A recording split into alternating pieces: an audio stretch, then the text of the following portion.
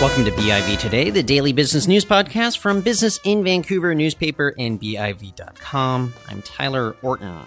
The BIV Tech Panel featuring Progressa's Ali Pourdad and Glue Technology Society's Linda Focus. They are here to discuss everything from a new ride-hailing app that looks to get a head start in British Columbia over Uber and Lyft. We can talk more about Cater. That's Cater with a K. And we're also going to talk about strict new rules for drones here in Canada and maybe why the market for streaming video services look like they are going to get even more fragmented going forward in 2019. And a little later on, Tantalus Labs CEO Dan Sutton, he's going to join us for a separate segment discussing whether Canada's heavily regulated cannabis market puts it at risk of maybe losing its first mover advantage if and when larger countries, aka, I don't know, the United States, we'll have to wait and see if those countries begin legalizing on a much broader scale. But first, let's talk technology.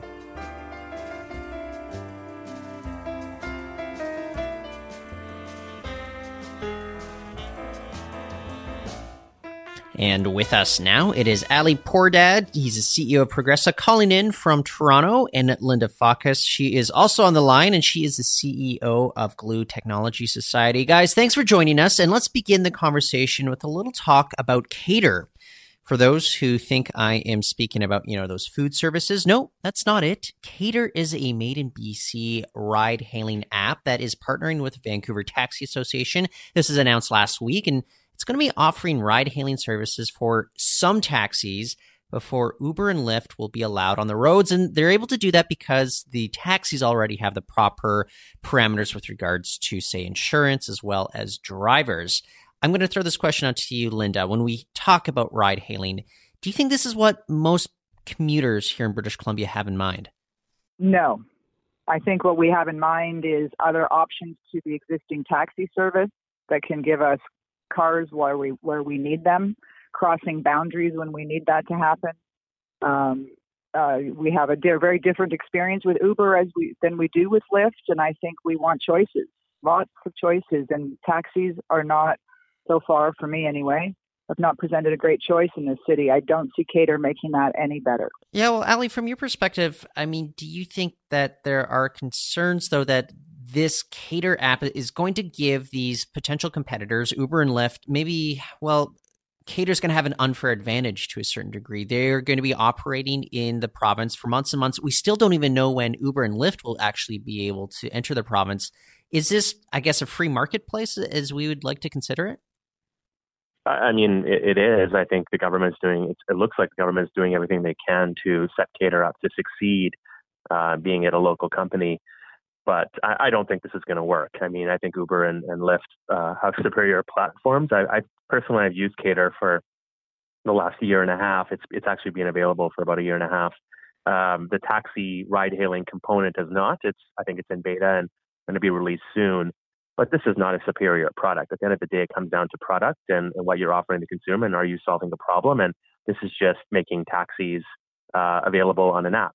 And we don't need that. We need more cars on the road for that offer ride sharing, and we need to drive the cost down because transportation is also expensive for many people around the city.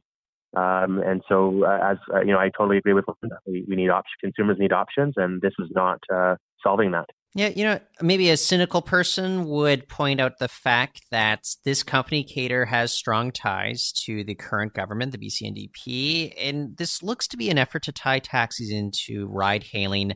Linda, from your perspective, do you think there's a risk, though, that maybe Uber and Lyft could just give up on this market altogether? They've been trying to get in for a long, long time, but they just may look at what the market conditions are looking like right now and say, no thanks, it's no longer going to be worth it anymore. I can't quite believe they'll back down that easily. These are highly competitive people running these highly competitive companies. And what we're actually talking about is we're kind of waiting on ICBC to give them the insurance okay. And then I expect those two apps will crush whoever's in this market. They have great might and a great desire to be the number one player, both of them, and a lot of money. And these aren't just apps, right? We're not just tapping on a map and getting a car. There's a lot of infrastructure that goes into those decisions these apps make. And I think that Uber and Lyft want to be a player in whatever that delivery service, people, products, whatever that's going to be in Vancouver. They want to play here. We're the largest market in North America without it, and I do not believe they will back down. Okay, so it's not the world. Yeah, Ali, I'm very curious. So just from your own experience, because I know for a fact that you've used Uber quite a bit when you're outside of Vancouver, and you've actually used this Cater app, which I have not. I should get on it just to test it out. But how do those two apps compare in your own experience? Well, I haven't tried the ride hailing component of the Cater app yet. I believe that's just in beta now and not to be released for a little bit longer. But Cater, at least for their rollout for the last year and a half, is being about having local availability to get your car home safely. So if you're out, at a restaurant and you've had a couple bottles of wine, you call you go on the Cater app. Somebody will come. They're typically actually work for the taxi companies, and they will drive your car home for you and with you in it. And so that was sort of the foundation of the software. So they don't really compare, but again, as Linda was saying, Uber and Lyft are just superior technologies, and they do come with much more than simply picking you up and taking you from place to place. It comes with intelligence and insight that does make life better for the consumer.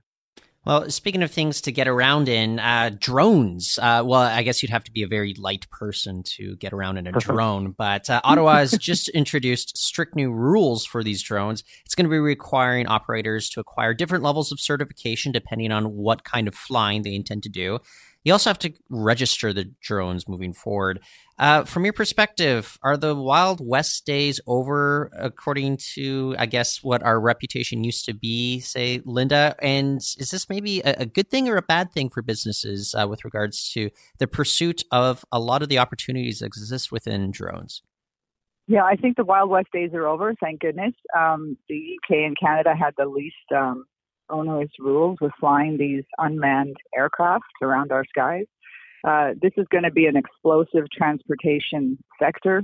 We want to make sure this is regulated, that the people flying these unmanned aircraft are capable of doing so appropriately. The disruptions we saw at Gatwick and at Heathrow are really simple examples of how this technology can be used to great detriment to areas where these drones are flying. So we want people with restrictions in place, insured, knowing what they're doing, following the rules. Yeah, and Ali, I think a lot of this stuff is just a lot of crossing T's, dotting I's, making the rules a little bit simpler. And I think that's what was happening before in Canada, is a lot of the rules were actually a little bit more complex than they needed to be. I think they've simplified a lot of things. Do you think, this simple is better sort of technique is just going to be an overall win for this industry, even though on the surface, you don't always associate strict new rules with a win for an industry?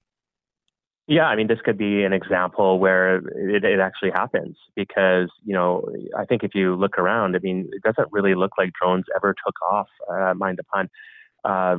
They never really took off as an industry. It's sort of, and maybe it was sort of, maybe this lack of clear rules sort of hung over the industry. You didn't get at one point they were talking about retailers using drones to drop off goods at your house and a variety of other sort of practical reasons to have them, but it never really went anywhere. And I wonder if it's, if we could correlate that with the lack of clear rules and oversight that existed. And so maybe this is a good thing for the industry. Yeah, I was speaking to a company myself, and they were talking a lot about how there's still a lot of geospatial applications that need to be tapped into. And I think that with the new rules, I'm actually excited about the prospects and that you can actually have businesses, they're not going to be worried about a lot of liability concerns going forward because of the new rules. And so they actually think it's going to open them up quite a bit. Guys, I'm also curious, over the holidays, we haven't chatted since then, but I caught up on a lot of that binge watching that I needed to do. And it got me thinking, what is the future going to be like with regards to the streaming video services, especially now? Just yesterday, it became apparent that NBC Universal is getting in on the streaming video services game. So already they're going to be going up against Netflix and Hulu here in Canada. And it's not clear whether this NBC Universal app is going to be available in Canada. I suspect not, or there could be a partner app. But here we have Crave TV. CBS All Access has made its app available in the past couple months. We have Apple they're launching one. Disney, they're launching one with regards to video services. Ali, from your perspective, I mean, the shows that we watch, is it going to be a bit of a different viewing experience, at least for you? Yeah, I mean, it might be. It sounds like we have a trend here of content providers moving to sort of a la carte, and it makes sense. If you have content that people are interested in and are paying for, either inherently through a subscription to some other provider, or they have a hardware that has it built in, you may be positioned to start to monetize your service in a different way. And that's what it looks like NBC is doing here. I mean, they're seeing other companies also mobilize and come out with new content. And so, with the trend moving towards online, they're just, I think, cementing another way to get access to their content and are they able to charge for it. People are watching their shows. Yeah. So Linda, I like the way that NBC. Oh, sorry. Go ahead. Well, yeah, I was just going to ask you, do you think maybe those heydays of just that consumer experience are coming to an end with regards to, say, Netflix? We could just have like a single subscription at Netflix, get most of the stuff that we wanted, but now there's going to be so much more content. Your friends are going to be watching shows, and if you want to keep up with what they're watching, if you just want to enjoy something, you're going to have to be subscribing to like 4 or 5 different services, or even actually saving any money versus, dropping cable at that point. Well, exactly. I think we're not going to end up saving money. We're going to end up spending more, for instance, because NBC's proposition is that the authorized subscribers, the people who are getting NBC through their cable provider, will get this app for free, for instance. So they're finding ways, as I expect the other broadcasters will, to keep us connected to our cable connections. So I think we're going to probably stick with our cable connections and add all these apps on. So my guess is we're paying more per month for more content. It's content wars. There's content coming at us from everywhere. It's going to get very messy. Yeah, maybe in the short term, I agree with that, Linda. I think over the long term, Tyler, what you'll probably see is these content providers starting to link up more and more. So just last week, I think on the show, we were talking about Apple linking up with, I can't remember who it was, Linda. Do you remember who Apple was linking Samsung? up with? Yeah, that's right. Oh, Samsung, yeah. Yeah, and so that's just one example, right, of providers starting to link up for the greater good, ultimately, benefiting the consumer. At the end of the day, we don't have to be on as many devices.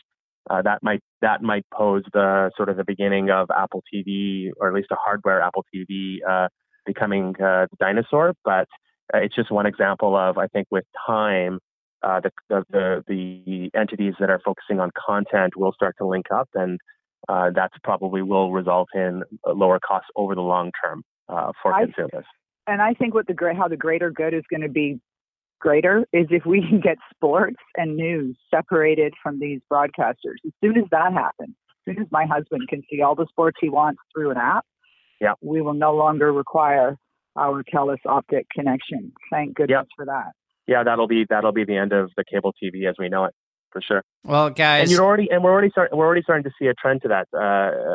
With online, with Twitter, with Instagram, a lot of these sports channels and news channels are putting their content, right into Twitter now. So the trend has already started, whether we want to, totally believe it or not. But I think over time, the content providers will start to link up. I mean, Twitter could get acquired. They've been talking about Twitter getting acquired by Disney for a number of years now. And I think that's sort of all of those things will manifest themselves in hopefully a better experience for the consumer long term.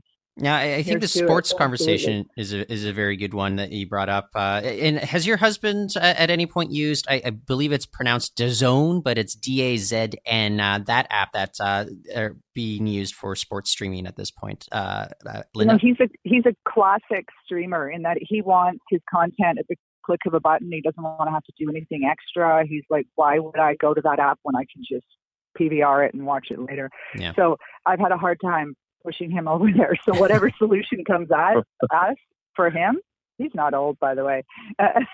Whatever solution comes at us has to be simple. It's got to be really simple, like Netflix simple. Right. I'm not saying DAZN's not that, but it's another word he would have to think about. Yeah. No. Well, excellent. Ali, Linda, thank you both for joining us on the program today. We'll speak to you next week. And that is Ali Pourdad, CEO of Progressa, Linda Fawkes, CEO of Glue Technology Society. Stay with us. Dan Sutton from Tantalus Labs. He joins us right after this.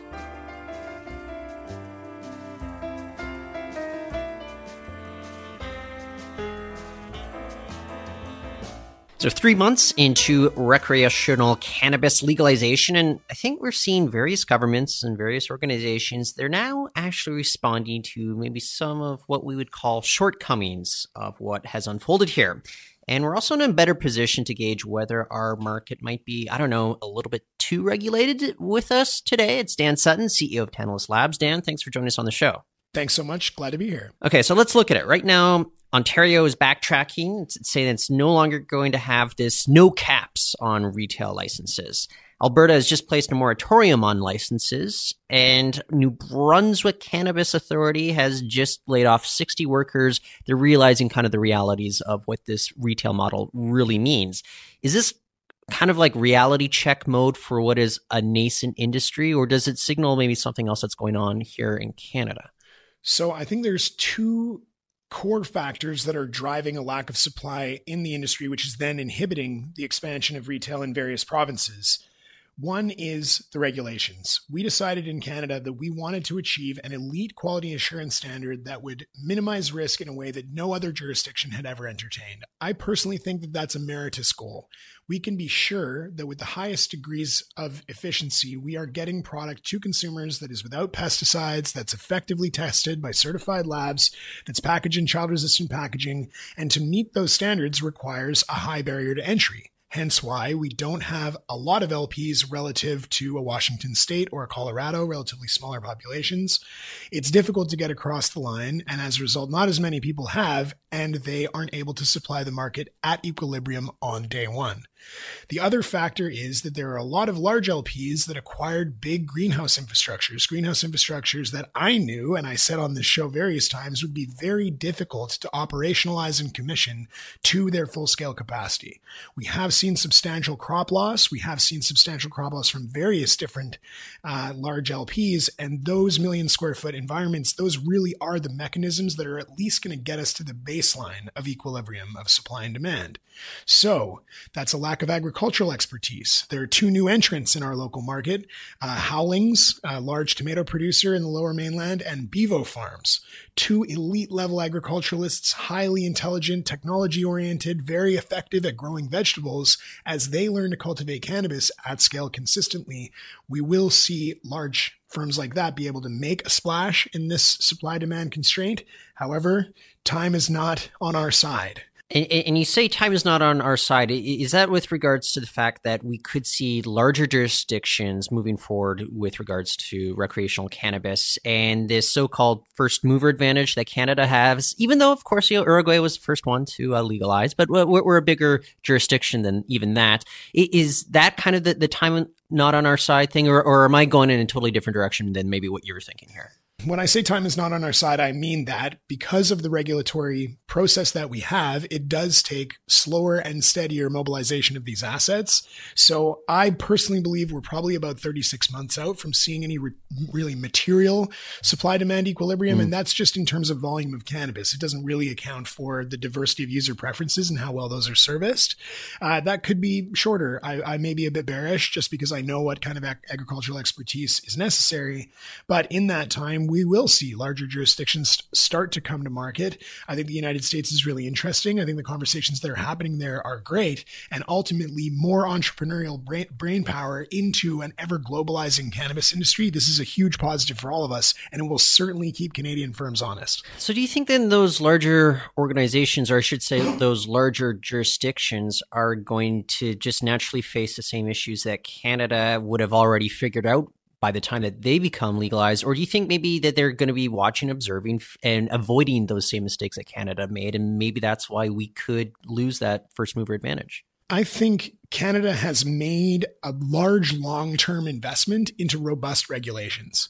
If in the United States we see a more laissez-faire strategy of regulations, there will be more firms to market. There will be a more diversified economy of cannabis entrepreneur. However, then they will face the consequences of not having tight quality assurance as we see in Canada. And that's already playing out in the United States. Something like a really ugly percentage of vaporizers, for instance, are now testing for lead and other contaminants that are coming from the often Asian manufactured pods that are the inputs to that supply chain. We see pesticide testing sometimes coming up poorly and then being masked. There are labs that can be bought in the United States, and that is its own set of regulatory constraints and hurdles. So perhaps Canada is, while we're drinking cannabis beverages, we're also drinking a lot of water. So the next day we'll be a little safer and happier in our potential hangover.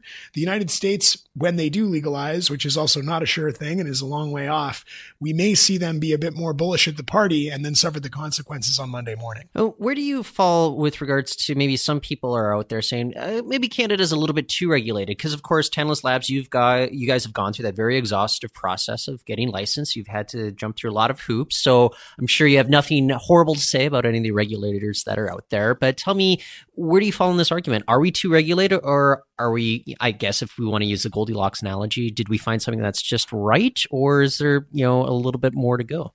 If you'd asked me 2 years ago, I probably would have said that we were overly regulated, simply because I understand the level of sophistication necessary for large enterprises to enter this marketplace and ultimately to scale. But today, I recognize that this cannabis industry is going to be evolving and changing for 50 years to come. And to have a strong baseline of quality assurance where our Canadian customer base knows that they're getting a clean product that's consistent and safe, that really underpins the entire quality promise from an already contentious crop.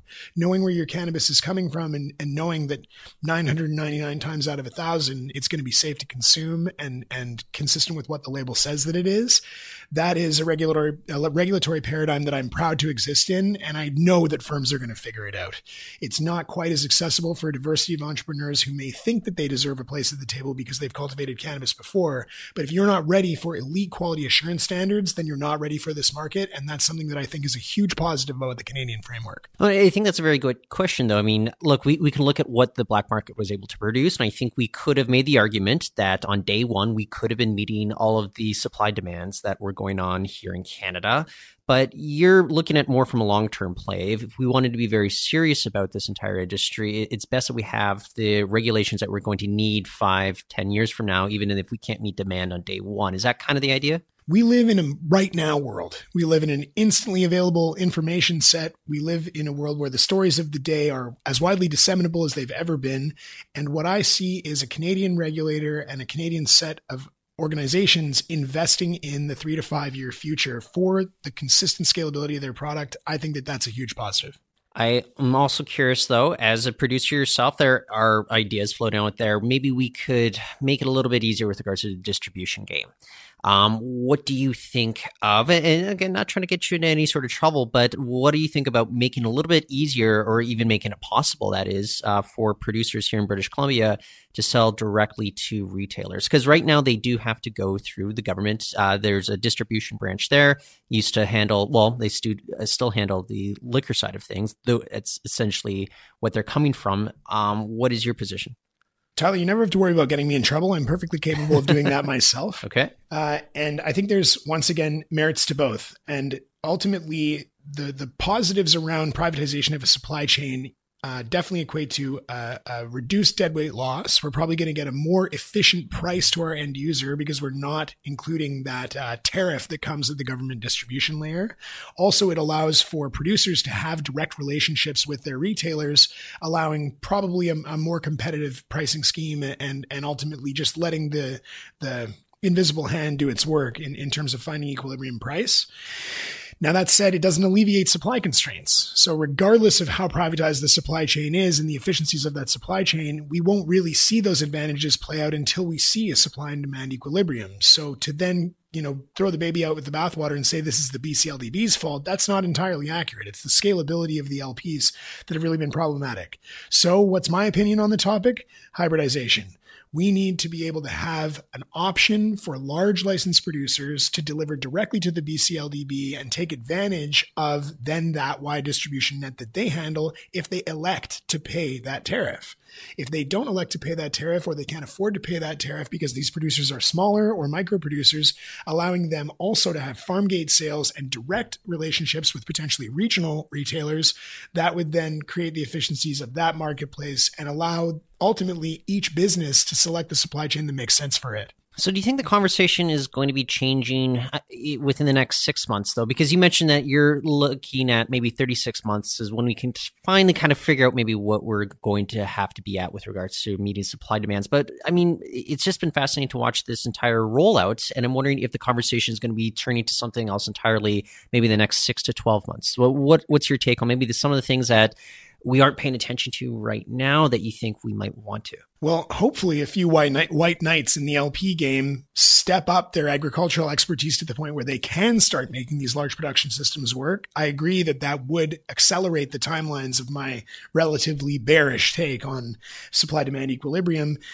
What I think would be a mistake is to do knee-jerk government policy that tries to alleviate supply constraints without really considering the long-term implications. So I don't really know what that would look like. But, seeing a glut of new producers come into market without the chops to be able to consistently execute in QA, fair enough. We'll see the supply chain headlines change, but then we'll see other headlines around risk of use, around potentially adulterated crops, around recalls. Those will all accelerate. So I think we're asking everybody to be patient. This is the beginning of something amazing. It's a born and bred Canadian advantage, but at the end of the day, we need to play it out and let these producers get to a place where they can consistently supply under the current QA paradigm. Last question for you. This is a topical one, but Aurora Cannabis just announced that they are taking over Whistler Medical. I believe it's a deal worth up to $175 million. Do you think more of these kind of blockbuster deals are still going to be in the works for the foreseeable future, or have we kind of reached the peak at this point? Well, it's hard to see who else is out there to buy. Yeah. I know the Whistler team and the Aurora team really well. Intelligent operators, intelligent finance people on both teams. It's really great to see a private British Columbian company capitalize on that kind of growth and validation in their value. But it certainly pushes Tantalus Labs to the point where I believe it's easy to claim that we're the largest private cannabis company in Canada, and certainly one of the largest in the world. So there aren't really many buys out there left. And it will be cool to see smaller cannabis companies that are coming up in the business. Maybe they're just getting licensed now, or they're about to get licensed. If they have some kind of core advantage, a brand differentiation, or some lane that they excel at, I think we'll continue to see buyouts of those companies and agglomeration effects. We have some very well-funded large LPs, so that's probably a function of a preference for agglomeration effects. But at the same time, we won't see any more hundreds of millions of dollar deals because all the big LPs have already been bought up. But just for your own personal curiosity, when news like this comes out, does this put anything in perspective, whether it comes to your investors or the whatnot, about what a possible valuation would be for your company down the road? Yes, absolutely. It shows our investors that we're on the right track. If, Whistler had a few years on us out in the marketplace, and their product is widely revered. It's actually seen as some of the best in Canada. And I'm so proud that that's happening in our backyard. These people carrying the torch for BC Bud. If Tantalus Labs can carry that same torch and inspire that same excitement in our user base, it just clearly demonstrates that we've got a great path ahead of us for growth, and ultimately that the value that we're creating now is exciting to investors and exciting to our end user. Well, excellent. Dan, always a pleasure. Thanks for joining us on the show. Thanks so much. That is Dan Sutton, CEO of Tantalus Labs, and that's it for the show today. We're going to be back tomorrow. For now, you can find our archives on iTunes and Stitcher, and we'll also encourage you to share with your friends and maybe leave a review. It'll help others find this podcast. For now, I'm Tyler Orton. Thanks for listening.